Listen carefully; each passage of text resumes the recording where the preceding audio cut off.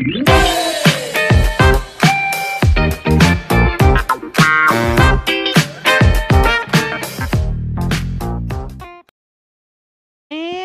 good morning, and welcome to another exciting, exhilarating, informative episode of Speaking Life with Dr. Sabrina. I am your host, Dr. Sabrina, the people expert. You know, I help people with people, even if that person is themselves, because I say all the time that you think is somebody else, and it's really you standing in the need of some help, and so I do that in a myriad of ways. I am a clinical therapist by trade.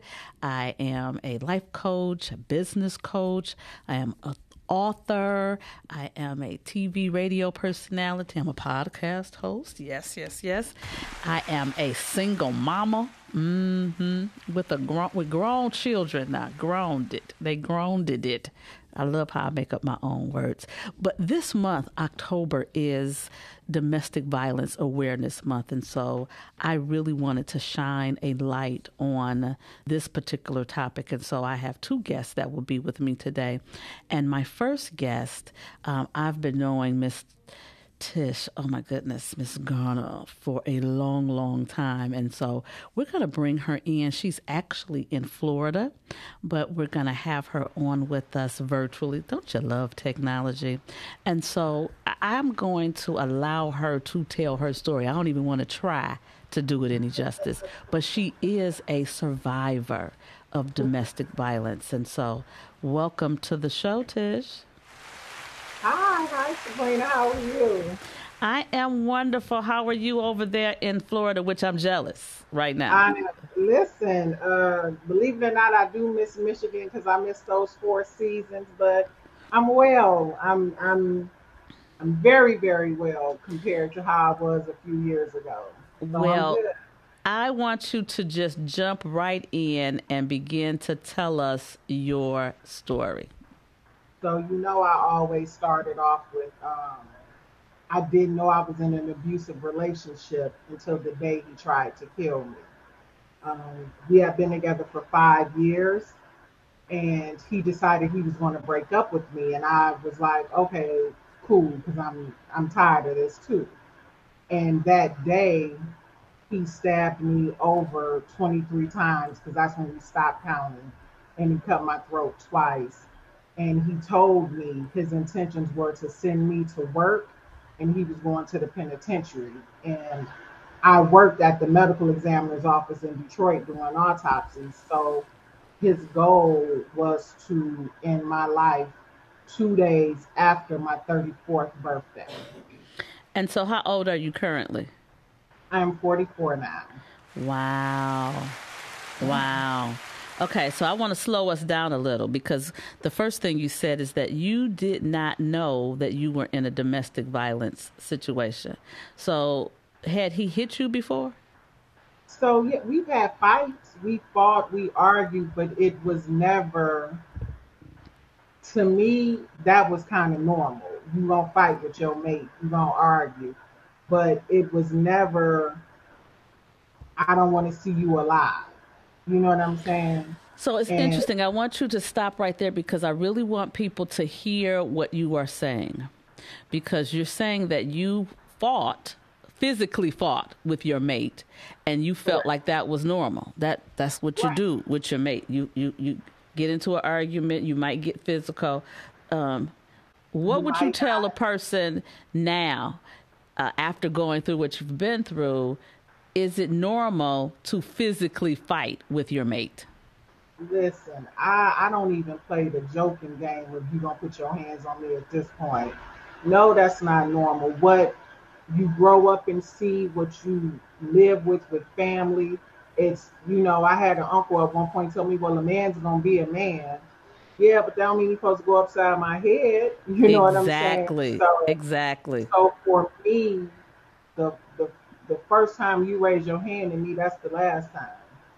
Because Yes. there are no second chances, there's no apologies, there's no gifts, there is nothing a person can do to make me feel like what I went through is okay and what I survived is normal. You know what I'm saying? There's nothing that looking back, I see all of the signs because I've been in therapy and I've been, I still deal with it.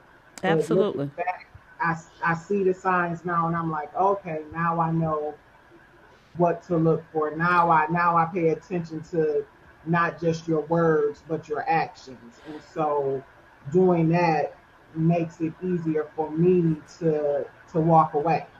Okay. Okay. So I want people listening to understand what some of those signs are. Because somebody is listening right now that is sitting in the seat that they are experiencing the signs, and they may be thinking what you were thinking is that's normal. And so I do want to let people know, if you want to call in, if you have questions, if this topic is something that you really feel passionate about, or you just want to know if you're dealing with a sign or a symptom, please feel free to call us. The number here is 313-266-2811. Again, that number is 313-266-2811. Okay, so Tish, tell me, what's some of the signs that you look back and you see now? So the first sign, like we would have a little disagreement, and he was always a gentleman, always a gentleman, opening the doors, pulling out the chairs, calling to make sure I made it to work safe. Oh, did you eat lunch? All of these things. And the first time we had a disagreement, that joker was like, I ain't opening your door. I ain't pulling out Uh-oh. your chair. And I was like, why? Oh, I only do that to people that listen. And I'm like, listen, I'm Like listening like to he you. like he your Right, daddy. right. I was like, I listen to you, but I don't agree with you. Like, this how you gonna act? So that first time, we stopped talking for a minute, and then he came back around like, well, you got to understand, I've been hurt. I said, listen, I hear you, but it was just opening my door. You can't open my car door. You can't hold the door open for me to go into the restaurant first. So that was a sign. And then what I thought was cute and caring, it really wasn't. He would, oh, did you go to lunch yet? What time you going to lunch? The cause of, if I wake up and I'm getting ready for work, you want to talk to me the whole time. You want to talk to me on my drive in to work. I used to meditate and pray before I walked into the medical examiner's office. Now I got to sit here and listen to you talk about nothing. You Nothing. literally breathing. And then it'll be like, oh, I know you at lunch. No, I'm not. My case ran over. Oh, okay. Well, call me when you're done. And so what I thought was cute and attentive was really he was starting to gain and put control into the relationship. And That's so when I good. look back now, I'm like, I shouldn't have answered some of them phone calls. I probably wouldn't have dealt with what I dealt with. But Well, you I know, just want to say I want women and men, because I want people to know that domestic violence is just that, domestic violence, with whoever your significant other is. So there are people who are in same sex relationships who are having the same issues as well. So that whole, I love how you put it, cute and attentive. You thought it was cute I and did. attentive, that I he was, did. oh, he calling me every morning, he's calling me at the end of my lunch break, he wants to talk, and we get sucked into that. When we really like somebody, we think that that is endearing, we think that he's being concerned, but sometimes it's overboard. And so you don't want anybody that you can't go to lunch with your friends, or have a moment to yourself without making them irritated that you didn't answer your phone when I called. Right. Really? I ain't talked to you all day. Okay, I'm busy. I do have a business to run. I do things. And so when people, I always say this, Tisha, you tell me what you think. When you are busy, and like you were working for the medical examiner, you were doing autopsies, you were busy. When you're busy and you're dealing with somebody who's never busy, that's to me a red sign. That's a red flag. Because if you don't have nothing to do in your life, and now you so busy concerned about my life, ooh, I don't know. What you think, Tish? Oh, that was a red flag because at one point he was in school, so that made it okay. You know what I'm saying? And then, oh, I'm not going this semester, And I was like, okay, well, I'm going to work. And then it was like, oh, I'm doing this. Okay. And I literally would say, you have to find something to do because I'm working 5, 7 days a week sometimes. And you sitting here agitate my whole left side with all of your calls and everything, See, now I can, not Sabrina, you remember at one point I couldn't let it go. Now I can joke about it and I can see it clearly now. And so I put onus on me to a degree because even when I saw those signs, I would be like, okay, I'm gonna give them another chance. I'm gonna give them. No, you don't get no more chances. This is not baseball. This is life. So Ooh. you can't get no more chances with me.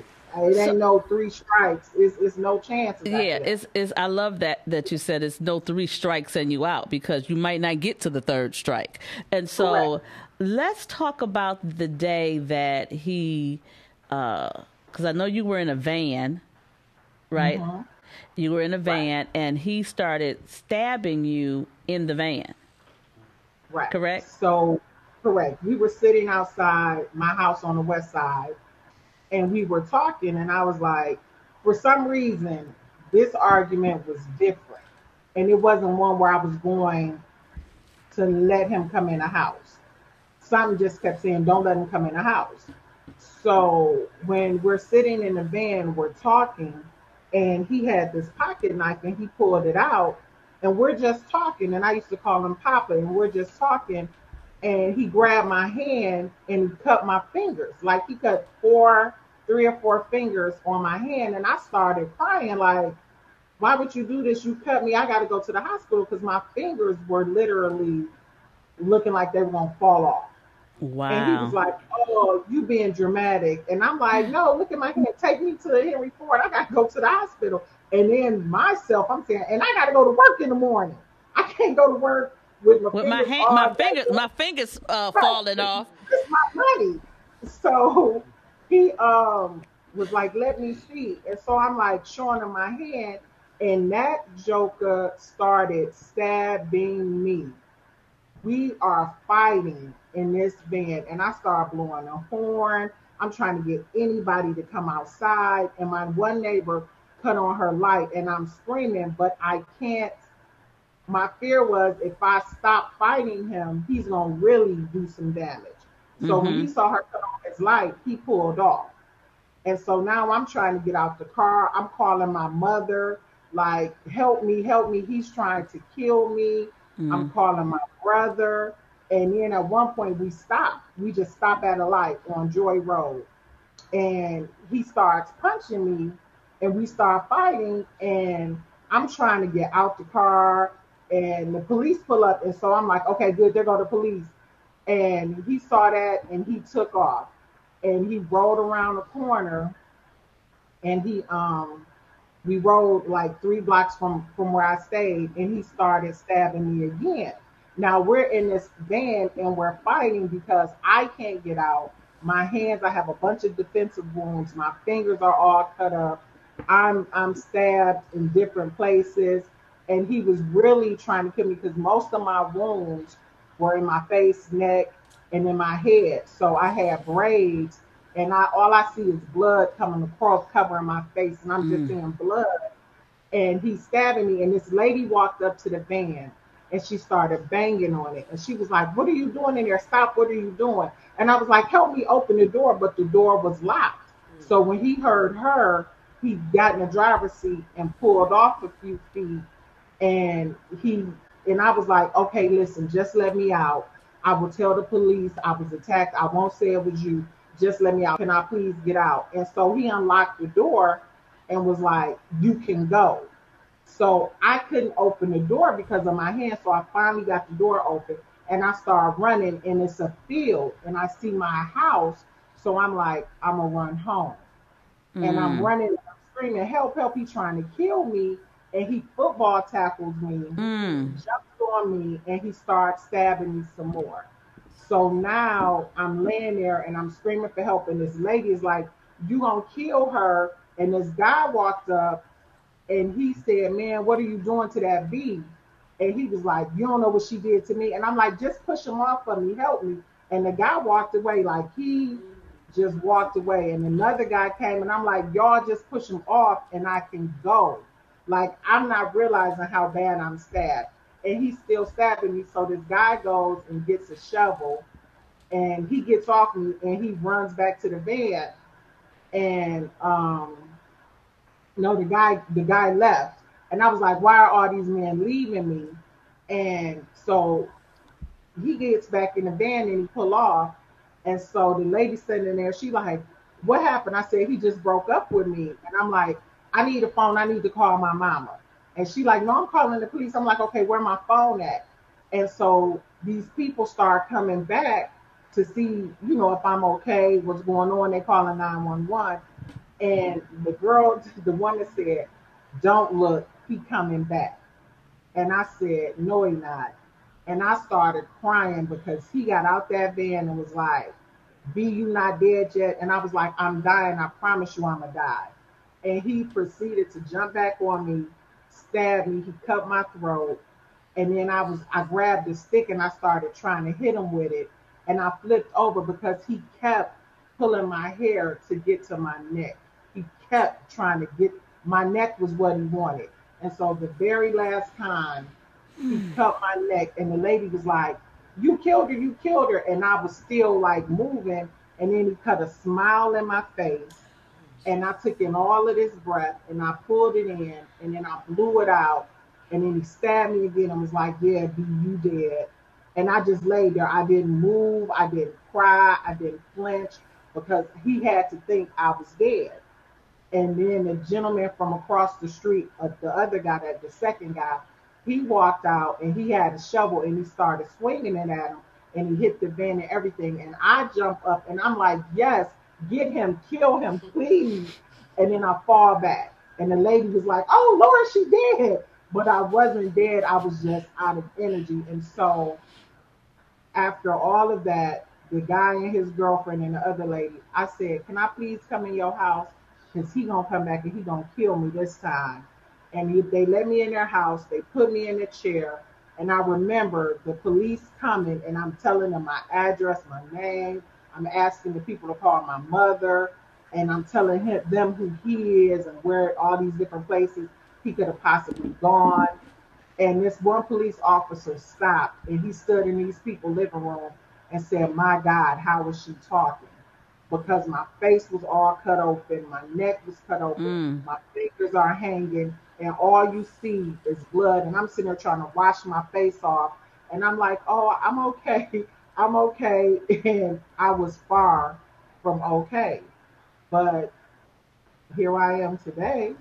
And I am okay now. Yes, you are. Yes, you are. Yes, you are. So, how long did you stay in the hospital? I stayed in the hospital 3 days, and I went back to work after 2.5 weeks. Okay. I still had stitches. When you went back to work. And it's interesting because I remember you sharing with me that there was a case that you had that you had to do, you were supposed to do the autopsy on, and the girl had been stabbed several times, but she did not make it. And so that triggered you, I'm sure. And how did you, so tell us what you do now. So I'm still doing autopsies, but now I run the Miami-Dade County Medical Examiner. I'm their Morgue Bureau Operations Manager, so I don't do them as much as I used to. So I still deal with the dead. I never stop doing that. It's just sometimes it's those cases that will trigger me, and I'll be like, dang. And like, I remember calling you after I had that trigger because we're standing in the morgue and nobody knew what to say to me because this lady and I had identical stab wounds and I had more than she had and she died. And I remember my supervisor saying, she should have called you. I said, yeah, she should have ducked or something. And he said, you okay? I said, no, I'm going home because that was too much. Yeah, that was too much. Like, I knew people were trying to help me and nobody knew how to help me because it got to the point where I would come to work and I would leave and they were like, oh, she didn't stay all day today, or oh, and I'm like, I just got stabbed. I, I am not mentally capable of dealing with anything. And at that point, I was staying at my mother's because I didn't want to go back to my House. house Mm-hmm. that I was. So it was like I'm homeless. I had all of these things. I was in the process of buying my first house, and so all of these things, and it all happened, and then everything that I had and the life I was planning had totally changed because it was to the point to where I didn't know if I would ever be able to really work again. We didn't know the extent of the damage to my ear because I had to have plastic surgery. We Wow. didn't know what my hands were going to do, if my hands were going to work again right. So it was like people only knew me from working and doing what I normally do, that they couldn't understand that I'm not right anymore. It was, Yeah, you well, were different. You were definitely yeah, like, different. well, what's the matter with you? And I'm like, what you mean? I hate my birthday now. What you mean, what's the matter with me? I don't, things that I used to do, I wouldn't do. And people I talk to, I'm talking to them differently, or I'm looking at everybody sideways because people looking at me like, oh, you was going through that. And I'm like, yeah, I was going through it. But why you didn't say nothing? What am I going to say? Who am I going Exactly. to say something to? Exactly. You know Let what me I'm ask saying? you this. What happened to him? So he now has 28 to 50 years in the Michigan Department of Corrections. He will probably never get out. He will die there. I've already told my son and my niece, if I were to ever pass away, whenever he goes to parole, I have letters already written. Read these letters. I want him to do every day, Every uh, second. every second, every minute, every moment. I want him to do all 50 years. Let me ask this question. Were you able to, I already know the answer to the question, but were you able to go to court when he Yes, was, I went yes, to just, court. I did a victim impact statement. I testified. He testified. and Yeah, what I he went. had a nerve to say? So he said everything that I said, except that I attacked him. Oh, And then he came back with the, oh, he literally said my whole testimony, but he tried to splice it as if and I attacked him because apparently he had a few injuries, but his injuries were from me fighting him back, and he cut himself and things like that. so Yeah. what would you tell a person who is currently in a situation and they may be afraid of what the person may do to them? They have already been assaulted by this person, but they feel like, the person, how they do, they'll come back and say they're so sorry, they're never going to do it again, things of that nature. What is your words to that person? You can accept that apology as you walk out the door to never Ooh, return. And the best thing I can tell anybody is to have an escape plan. Is you are escaping from a life you don't want to live. You want to go back to being who you are. So you have to have an escape plan, and you have to have a support system. And that's where I messed up at. I had people that would have helped me. I had people I could have went to, but it was my embarrassment and my ego of, oh, you ooh, tough, you pride. know. So no, put all that to the side because you only get one life. There's no do-overs. You have never seen somebody die and 3 weeks later they was like, well, I changed my mind. So Right. there's no do-overs. So don't be embarrassed. Don't be ashamed because you will be surprised at how many people have dealt with stuff like this or who will help you out and make sure that you are safe because you don't know your value yourself sometimes, but other people do. So if Absolutely. people say they love you and they value you, trust me, they will help you get out of whatever situation you are in. You, like I said, you can accept every apology, but accept it as you walk out, as you Walking block them, the as door. you leave them where they stand, because there's no need to be somewhere where you aren't happy and you fearing for your safety anyway. So it's best to walk away. Absolutely. Now, what would you say to people who say, well, I'm out and I don't think I need help. I don't think I need therapy. What would you say about therapy? Listen, therapy is my best friend. You can unpack, you can tell every thought, idea, anything you want to tell your therapist. Even if you don't want to go to therapy, Sabrina put me up on journaling. I got so many notebooks and notes around. You don't know how much you are holding in until you start to write it. And once you start to write it, you see things differently. You look at yourself differently. You govern yourself a different way. You move in a different manner. So for me, I believe everybody, especially Black women, should seek therapy. Black men too, but we really all need to seek therapy because you don't realize how much trauma, hurt, and confusion you're holding on to. Well, I want to thank you so much, Tish, for taking the time out of your busy schedule because you're such a busy, enterprising woman over there in Dade County. I am just honored to know you. I'm honored to have helped walk this journey with you. I am honored that you selected me to come and talk to. I'm very, very happy with how you're moving, what you're doing. You're not stuck in your past. You can talk about it. I see you smile and laugh. And oh my God, it just does my heart good because I remember when you couldn't sleep and you was, I can't sleep. I'm just having nightmares. I just remember and I just kept saying, just keep going. Just keep going, keep doing. Journaling is an experience, not an activity. I say that all the time. So thank you for the example and the light that you continue to shine for women to know what it looks like when you get through something, that you are walking to something. And y'all going to be hearing about her story soon. We're going to get her story done. Yes, we're going to get it done. It's coming. It's coming. Thank you, Tish. Have a good one. Take care. Oh my God, that is so good. We're going to take a break, and when we take our break, we're going to come back. And if you thought that story was good, oh, I got another one for you. Stay tuned. We'll be back with more Speaking Life with Dr. Sabrina. Hi, everybody. You are live right here with Dr. Sabrina. Hey, family, it's Dr. Sabrina here, and you are tuned in. We are at Fox 2 Live. I'm going to take you on a journey. I'm going to dive a little deeper. I'm going to go places and spaces that we have not necessarily gone.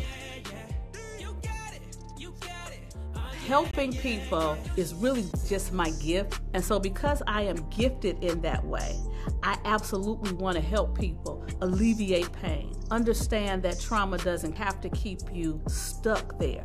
You can forgive what seems like the unforgivable because unforgiveness is a block to your blessings. If you stay in unforgiveness, it's not hurting the other person. It's hurting you.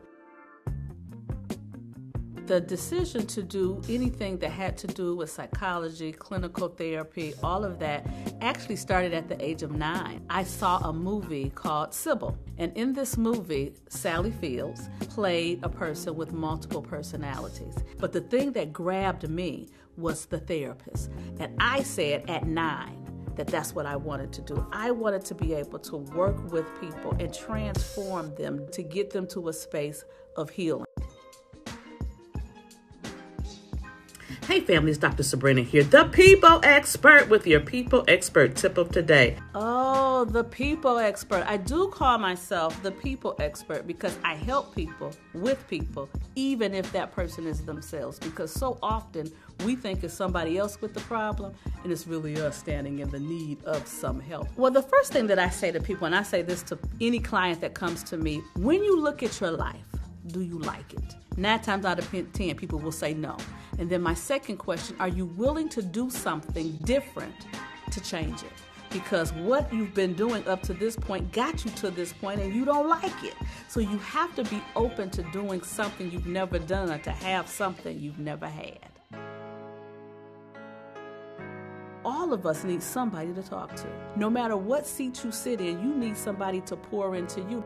I think my purpose and mission is to use my voice to assist other people walk in their voice. Help them understand that you too can do you. Whether that's through counseling, whether that's through speaking, whether that's through the books that I write, all of it is around helping people understand things to unlock in them.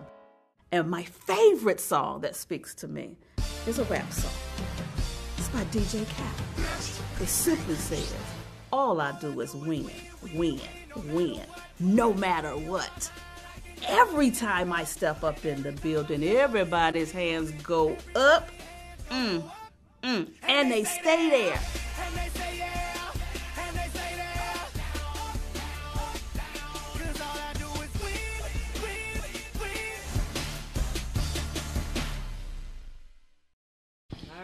And welcome back. You are tuned in to Speaking Life with Dr. Sabrina. I am your host, Dr. Sabrina, the people expert, and today we're talking about domestic violence. And so we had our first guest, Tish.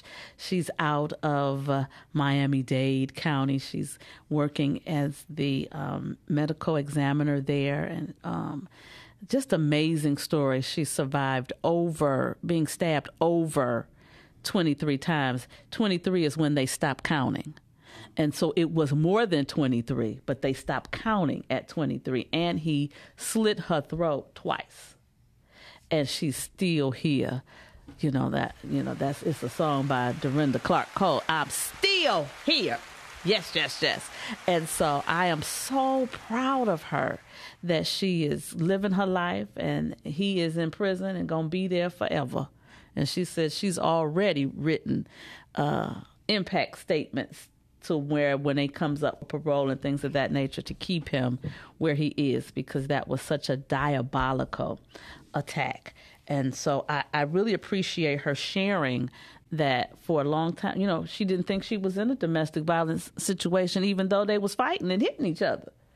So if you are in a situation and you are hearing me, fighting physically is not a sign of love. Can I say it again? It's not a sign that, he really care about you, she really care about you, because men do get hit as well. There are abusive women who beat up on their men. I'm just saying. So, okay, it's time for my next guest. And my next guest, her name is Anita Posey. Anita Posey has had a journey like no other. And so I just want to let her tell her story. I don't even want to tell it, because nobody can tell it like she can tell it. Welcome, Anita. Hi, Sabrina. How are you this morning? Oh, I am doing so well. I'm so glad that you're here in the studio with me today. You're looking amazing. Thank you. Amazing. So, okay, dive right in. Just tell us. Tell us about your story. Well, I like to start it by, telling people that I'm a native Detroiter, born and bred all my life. Love the city. But in the 80s, it just got too violent for me. I had a young child, and I was grieving the death of my mother and my brother. They died like a year apart back in 81 and 82. So I was a photographer, and I met a guy when I was shooting a wedding. He was the best man, and we kind of hit it off. Now, I was living with the photographer that I was in business with. We were planning to get married and all of that. And then he got his baby mama pregnant again. Red flag. Yeah. So pretty big. Packed up my things and moved back to my own home. Excuse me. And I started dating this guy. He was from Lansing. Really nice. He was a corrections officer, had been with the state as long as I was, and called me every day. And that's back when, you had to pay for long distance. All right. So brother's phone bill was like $400-500 a month, calling me from Lansing. And I would go up there on the weekends because I was, like I said, I was kind of tired of Detroit at that time. The violence got to be too much. And I go up there, and it was so nice and peaceful and quiet. I didn't hear sirens all the time. The water even tasted better. Come on. Tree-lined streets and all of that. So we talked about it and decided I'd move in with him up to Lansing and transfer my state job. I worked at social services at the time as a caseworker, helping other people. And I could see signs of domestic violence in others. but I had never experienced it in my life. So I didn't know what it was in my life. Now, the first year that I moved up there, he treated me like a queen. Treated my son like a prince, bragged about him to all his friends because he was so smart and all of this. Wanted him to rub off on his son and all types of stuff. So he got fired from his job for insubordination. Collected his unemployment, told me that he had an attorney to get his job back because the union kind of sold him out. Little did I know at the time, this was the third time he had been fired. I was out much later. But the union president said that they went to their labor management meeting and they told him, well, we'll give you John, Joe, and Pete if you drop Johnson. So they dropped him and the other folks got the job back. So then, after collecting unemployment, then he got food stamps and general assistance at the time, and that fell off. And he decided, I went along with him to sell powdered cocaine to just his friends. Because they would get together on weekends, pitch in $5, $10 a piece, buy a little something, and they would snort it up their little parties and whatnot. But they still have some left over. And it would sit there for like 6 weeks, so it wasn't like it was a problem. I didn't really like the fact that he snorted cocaine, but it didn't seem like a problem, so I went along with it. Against my better judgment, I went along with him selling the powdered cocaine to his friends for just a couple months till he got on his feet and got a job back. But we all know a couple months turned into a couple years and then more and more. At that time, crack had not reached Lansing. This was 1986 or 1985. It hit Lansing in 1986. And when it did, his friend base grew and so did his recreational usage. And along with that Crown Royal, that was a heavy concoction. He got mean. And the first time he hit me, I called the police. Police came and I'm hysterical. Of course, he's cool, calm, and collected. So who they listen to? Him. And left me there with him, or left him there with me. Well, I packed up my things and I got an apartment and I left. And he found me. I didn't move far because I didn't know much about Lansing to begin with. And this was after about a year. He found me, and my pride and ego let him come in so he could see what I did on my own. You know, he said, you got a furnished apartment? I'm like, no, I did this. That's what you can do when you got a job and good credit. Yes. You know, good credit. I'd always taken care of myself and my child. So, you know, I did not know how abusers worked. But, they know what to do, and they know what to say. And he said all the right things and wooed me back to him. Over the course of 7 years, I left him a total of 4 times. And they say the average before a woman leaves for good is 7 times. So, okay, I made it 4. Well, one night, I guess I better interject this. I got tired of his abuse. Okay. Because it wasn't ever a fight. There was no fight. I was 130 pounds, size 6. He was 230, wearing a 44 jacket. So that just gives you some idea of the difference. Right. And, I mean, he would push me with 2 fingers, and I'd go sailing across the room. Because it's like he didn't know his own strength. He was raised on a farm, so he was just... solid. Yeah, solid and strong. And I told him one time, I said, you know, you're going to really hurt me one time. You might even kill me. He said, no, I know what I'm doing. I know where to hit you and how hard to hit you. I said, well, you got that much self-control. You can stop hitting me altogether. He said, no, but you just don't know how to shut your mouth. And I do have a sharp tongue, but not so sharp that you got to hit me. I don't care how sharp it is. Right. Sharp tongues do not require you to hit me and to give you the right to hit me on either end. Right. I said, you know, no man has ever hit me but my daddy. And he stopped doing that when I was 12, okay? Because I stopped talking to him for 6 weeks. But anyway, this one particular night, well, I better back up again. Sorry. I got tired of the abuse and him cheating and running the streets and staying out on. So I got me a little boy toy on the side. Uh-oh. Yeah. Boy that was toy. before cougars were in style.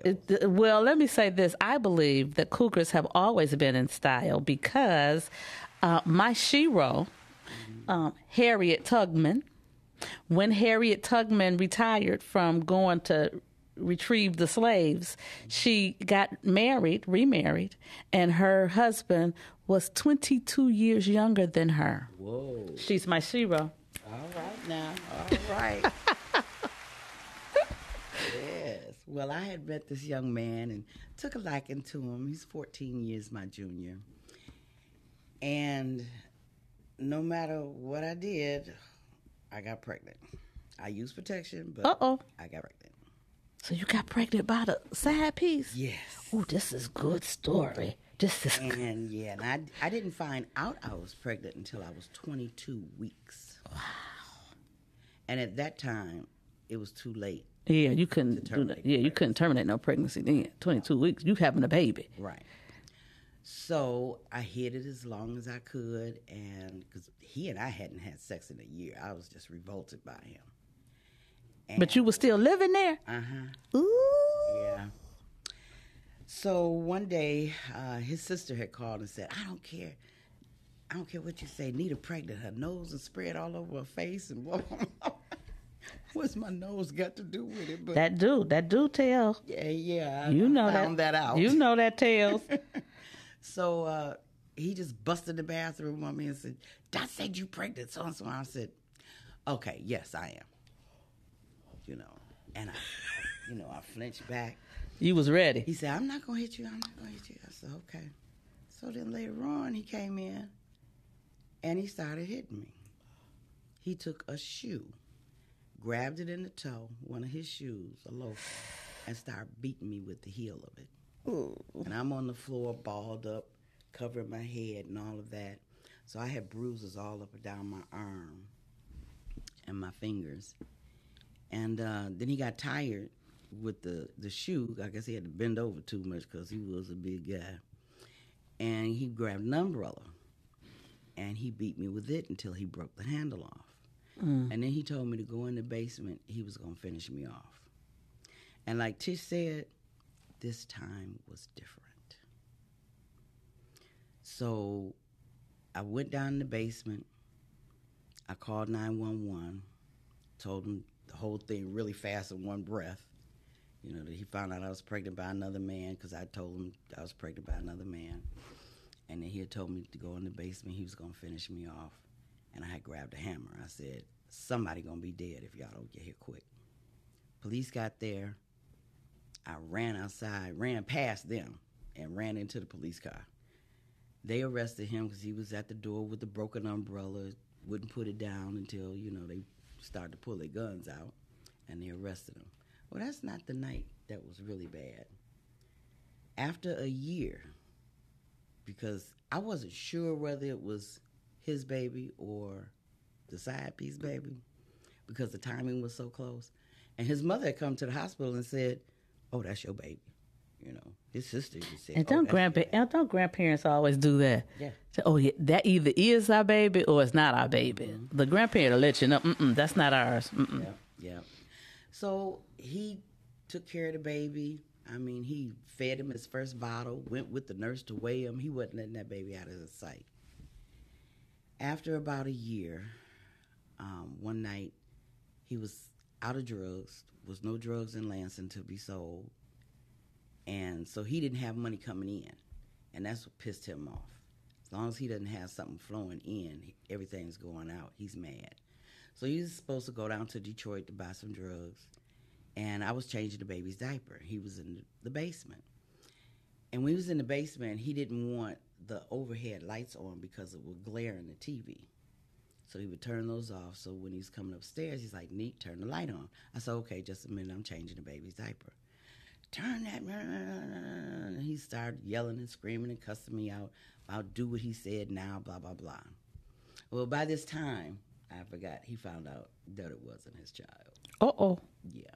We had a DNA test and everything. He knew this wasn't his child. But at first he said, you got to leave in 2 weeks. I was relieved, ready to go. He stayed away for 2 days and came back and said, everybody I talk to convinced me I'm wrong.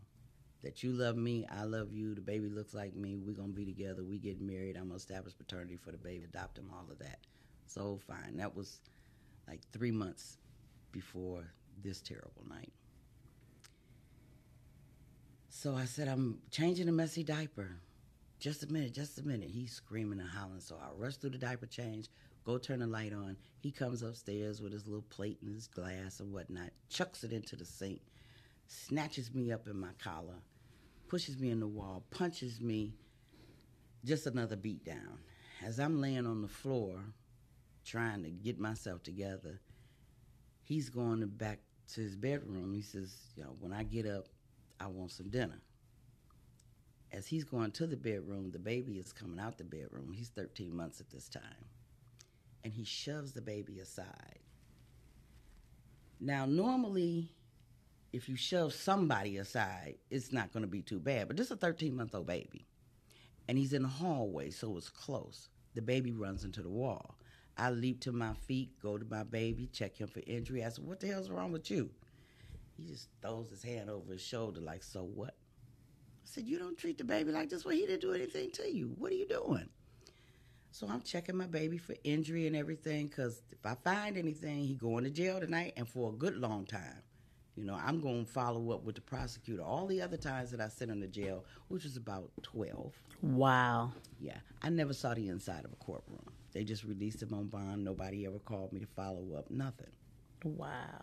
So this is my history with them. This is my understanding of how they treat this situation. And domestic violence wasn't even a real term back then. This was 93. So as I'm checking the baby, he's yelling out, I do whatever the F I want to do in this house to anybody, and anybody don't like it, that's just too damn bad, and blah, blah, blah, blah, blah. And when I get up, my dinner better be ready. I'm going to beat your ass again. Well, I was just laying the baby down and giving him a bottle. When he said that, I looked over to the kitchen, because there's like a service hole in the living room to the kitchen. And before my eyes focused on the pot, they focused on that gun that was on the ledge. Something inside me just yelled, no! And I grabbed the gun, walked back to the bedroom, shot him in the back of the head. He sat up and said, Nate! I'm like, what? Because I was leaving out of the room. I turned around, and he's saying something to me. I can't even remember, and I'm pointing at him with the same hand that I got the gun in. And as I'm talking to him and saying whatever it was I said, that's when I must have shot him the second and third time. And he just said, all right, baby, all right, and just laid down. He didn't fall down or plop down or jerk or anything. He just laid on down. So I turned around and I'm thinking to myself, let me make sure I put this gun right back where it belongs, because he's just such a stickler about put everything back in its place. So I'm checking my baby, I'm rocking him, thinking about what I'm going to say to him when he wakes up, because we can't have this. You can't put your hands on the baby. You're going to stop putting your hands on me. But that I could deal with, but not the baby. So once I got my little spiel together, and I don't even know how long I was sitting there, an hour, 2, I have no idea. Could have been 10 minutes. I really don't know. I have no recollection of time. So when I went back to wake him up, he didn't wake up. And he told me he was a Vietnam veteran, but all his family said that was a lie. But he used to jump out the bed when he hear helicopters and all kind of stuff. So I was kind of leery about touching him, to wake him up, because I didn't want him to hit me. Startled. Mm-hmm. But when I touched him, he was stiff, and I didn't understand. So when I looked closer, I saw this darkness on the pillowcase behind him. It was a red pillowcase. That was blood. And I realized then that I had killed him. I went into another state of mind I've never been in my life. What am I going to do? What have I done? Oh, my God. I thought about killing myself.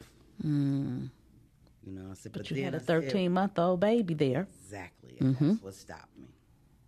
I said, what would my baby do? I sure can't kill him. He had nothing to do with it, because some folks kill up everybody in the house, but I couldn't dream of doing something like that. So I called 911, and when they answered the phone, the words just wouldn't come out my mouth. I said, I'm sorry, operator. I called the wrong number on speed dial on my phone. So I hung up.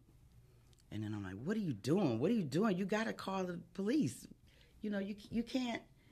So I called them again. And right before they answered, I guess, I hung up. I'm going crazy. I don't know what I'm going to do. Ultimately, I got the bright idea to call this friend of my sister's to have her help me carry his body to Detroit and say that he went to buy drugs and, you know, possibly a drug deal gone bad. They found his body. So that's what we did, and I moved his body to Detroit and put it in a vacant lot under a pile of tires and just waited for the fallout. People were calling them saying, he's not home, he's not home. And other people knew that he was supposed to go to Detroit to buy drugs. But nobody ever saw him after that. Now, a couple people told me that they saw him after I know they couldn't have seen him. They couldn't have seen him, but they, But these are people that had known him for years, decades, and said it was definitely him and a young guy driving his car. And both people had the same story. Wow. That this young boy was driving his car. So about 30 days later, the girl that helped me move the body, I don't know, she thought I was going to get some money or something, and she had something coming. She had her husband call the police and tell them where they could find a body. And his sister had already filed a missing persons report, so they called me at work, told me they thought they had his body down there. I said, well, why don't you check his fingerprints? He'd been arrested before. You ought to know if it's him or not. And they got to talking about his toenails were painted with clear polish. And I said, oh, well, that's not him. You know, I figured they got the wrong body. Mm-hmm. I didn't know what they was talking about. So I went down and they questioned me, and the lieutenant wanted me to be locked up because the family was convinced that I did it because they knew he used to beat me. Okay. And they even played it up even more. Oh, he beat her for breakfast, lunch, and dinner. Well, it wasn't like that. He would hit me like now, and it might be 6 months later or 2 months later or 2 weeks later or whatever. But when he was good to me, he was really, really good to me. You know, if he was beating me every day, that's a no-brainer. I'm out. I didn't sign up for this. But when he treated me so good, I weighed the good against the bad. And the good outweighed the bad. Yeah. So, I went on, and you know, the investigation went on. They kind of put it in the back drawer, I guess. He's saying drug deal gone bad because he did have a record selling drugs. They knew. They were very, very well aware. And a coworker of mine. Oh, God, I don't have much time. You don't. But, okay, I got saved 4 months later, lived a life according to God, learned to become a good Christian. 4 years later, the lady that helped me got into some trouble with the police, and she told them she knew something about a murder to buy her way out of it, and it did. They came and arrested me. I went to court. I had a terrible attorney. He convinced me to plead guilty to second-degree murder, and I got sentenced to 17 to 50 years. And I served almost 15. You got okay, wait a minute. I know. Hold on, that just took my breath away. You got sentenced to 17 to 50? Yes, ma'am. And you served almost 15. Right. 14 years, 9 months, 7 days, and 18 hours. Whew. Okay, so I don't have much time either. I got 4 minutes. So in 4 minutes, what would you say to someone who is currently sitting in a situation that they're getting beat? First of all, I wish I had heard it. I heard Rabbi Shmui say it on Oprah. The first time he hits you, you're a victim. Every time after that, you're a volunteer. Ooh. Oh, that just sent chills right down my spine. He said, I got to say that again. I'm going to put that on. That's a tweetable. That should be on Instagram. The first time anyone hits you, you're a victim. Right. Anytime after that, you're a volunteer. Right. Because you have made the choice to stay. I've heard in the domestic violence circles that 1 time is a mistake, 2 times is a pattern. Mm-hmm. If he hits you or she hits you twice, it's going to be a third time. It's going to be a fourth time. It's going to be a fifth time. So you don't have to hit me at all to let me know that you're capable of hitting me. Right. I just always say, I don't want to be with someone that riles me up so much that I want to hit them, or I rile them so much that they want to hit me. If hitting is the option, you're not the person for me. Exactly. You're going to have disagreements. Yeah. You're going to have where you don't see things the same way. But you should not be controlled. You should not be hit, bit, spit on. Anything that's not honoring you as a person. So just like I tell women, you don't want to be hit, but let me say to some of y'all women out there that's busy hitting, if you hit somebody, they have a right to hit you back. Exactly. So I don't say that, a man should, men should not hit women, but there are women that's busy hitting them. But a woman can be restrained. They can be restrained, but some women can't. This is true. Now, that's just true. That some women can't. I'm just saying. And it depends on that particular person and the male and the female or whomever, because we do have LGBTQ and they have the same issues. So I don't want to make it seem like it's just a heterosexual man, female. It's not. There are two men who there may be a domestic violence situation, and there's two women who it may be a domestic violence situation. What I'm saying is that you don't deserve to be hit. Exactly. And I will say this before we leave. I was asked by a counselor, because I took a lot of counseling and a lot of training in this field and founded a nonprofit called Beware, Battered Women's Awareness Reaching Everyone. And I was asked by a counselor, what is the one thing that you pulled out of all of this tragedy and all the counseling that you did? And I said, I discovered my worth. She that is the most discovered her worth. Yes. You cannot put yourself on the sale or the clearance rack. You got to be top shelf, and a brother got to be top shelf in order to reach up there to get you. Ooh. Do not accept less than what you deserve, and know that you deserve the best, because you are fearfully and wonderfully made. Well, with that, that's how we're closing the show today. We're speaking life to you. That's what we do here every single week on this podcast, because, the word tells us that life and death are in the power of your own tongue. What would you say if everything you said happened? Make sure you're saying something life-affirming, life-giving, joy-filled, and we'll be back with you. Thank you, Miss Posey. We'll be back next week with more Speaking Life with Dr. Sabrina. Have a great week.